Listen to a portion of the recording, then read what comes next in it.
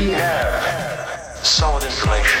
The top of the hour means it's time for a Dirt Alert. An up-to-the-minute look at what's going on in the world of entertainment on My Talk 107.1. Tell us some behind-the-scenes stuff. Give us the dirt.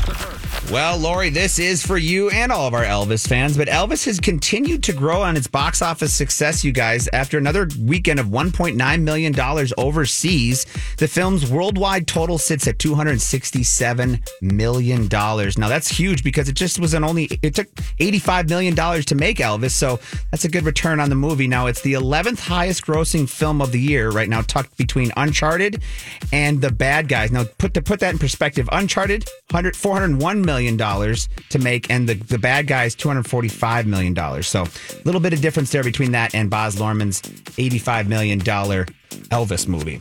This is for you guys of the past. We had the VMAs on Sunday, but Billboard came out with their top 5 performances at the VMAs. Number 5, Lady Gaga, Paparazzi.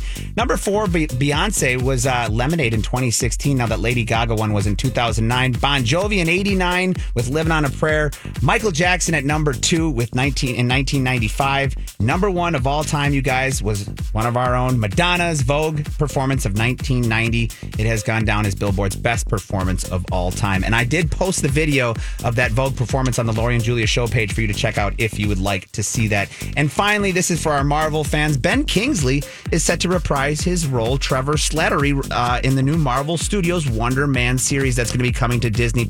Now, Ben Kingsley has been on and off in Iron Man and a couple of the Marvel movies, but it is nice to see that he'll be coming back for what I'm excited for, and I'm guessing some other people are too as well, Wonder Man on Disney+.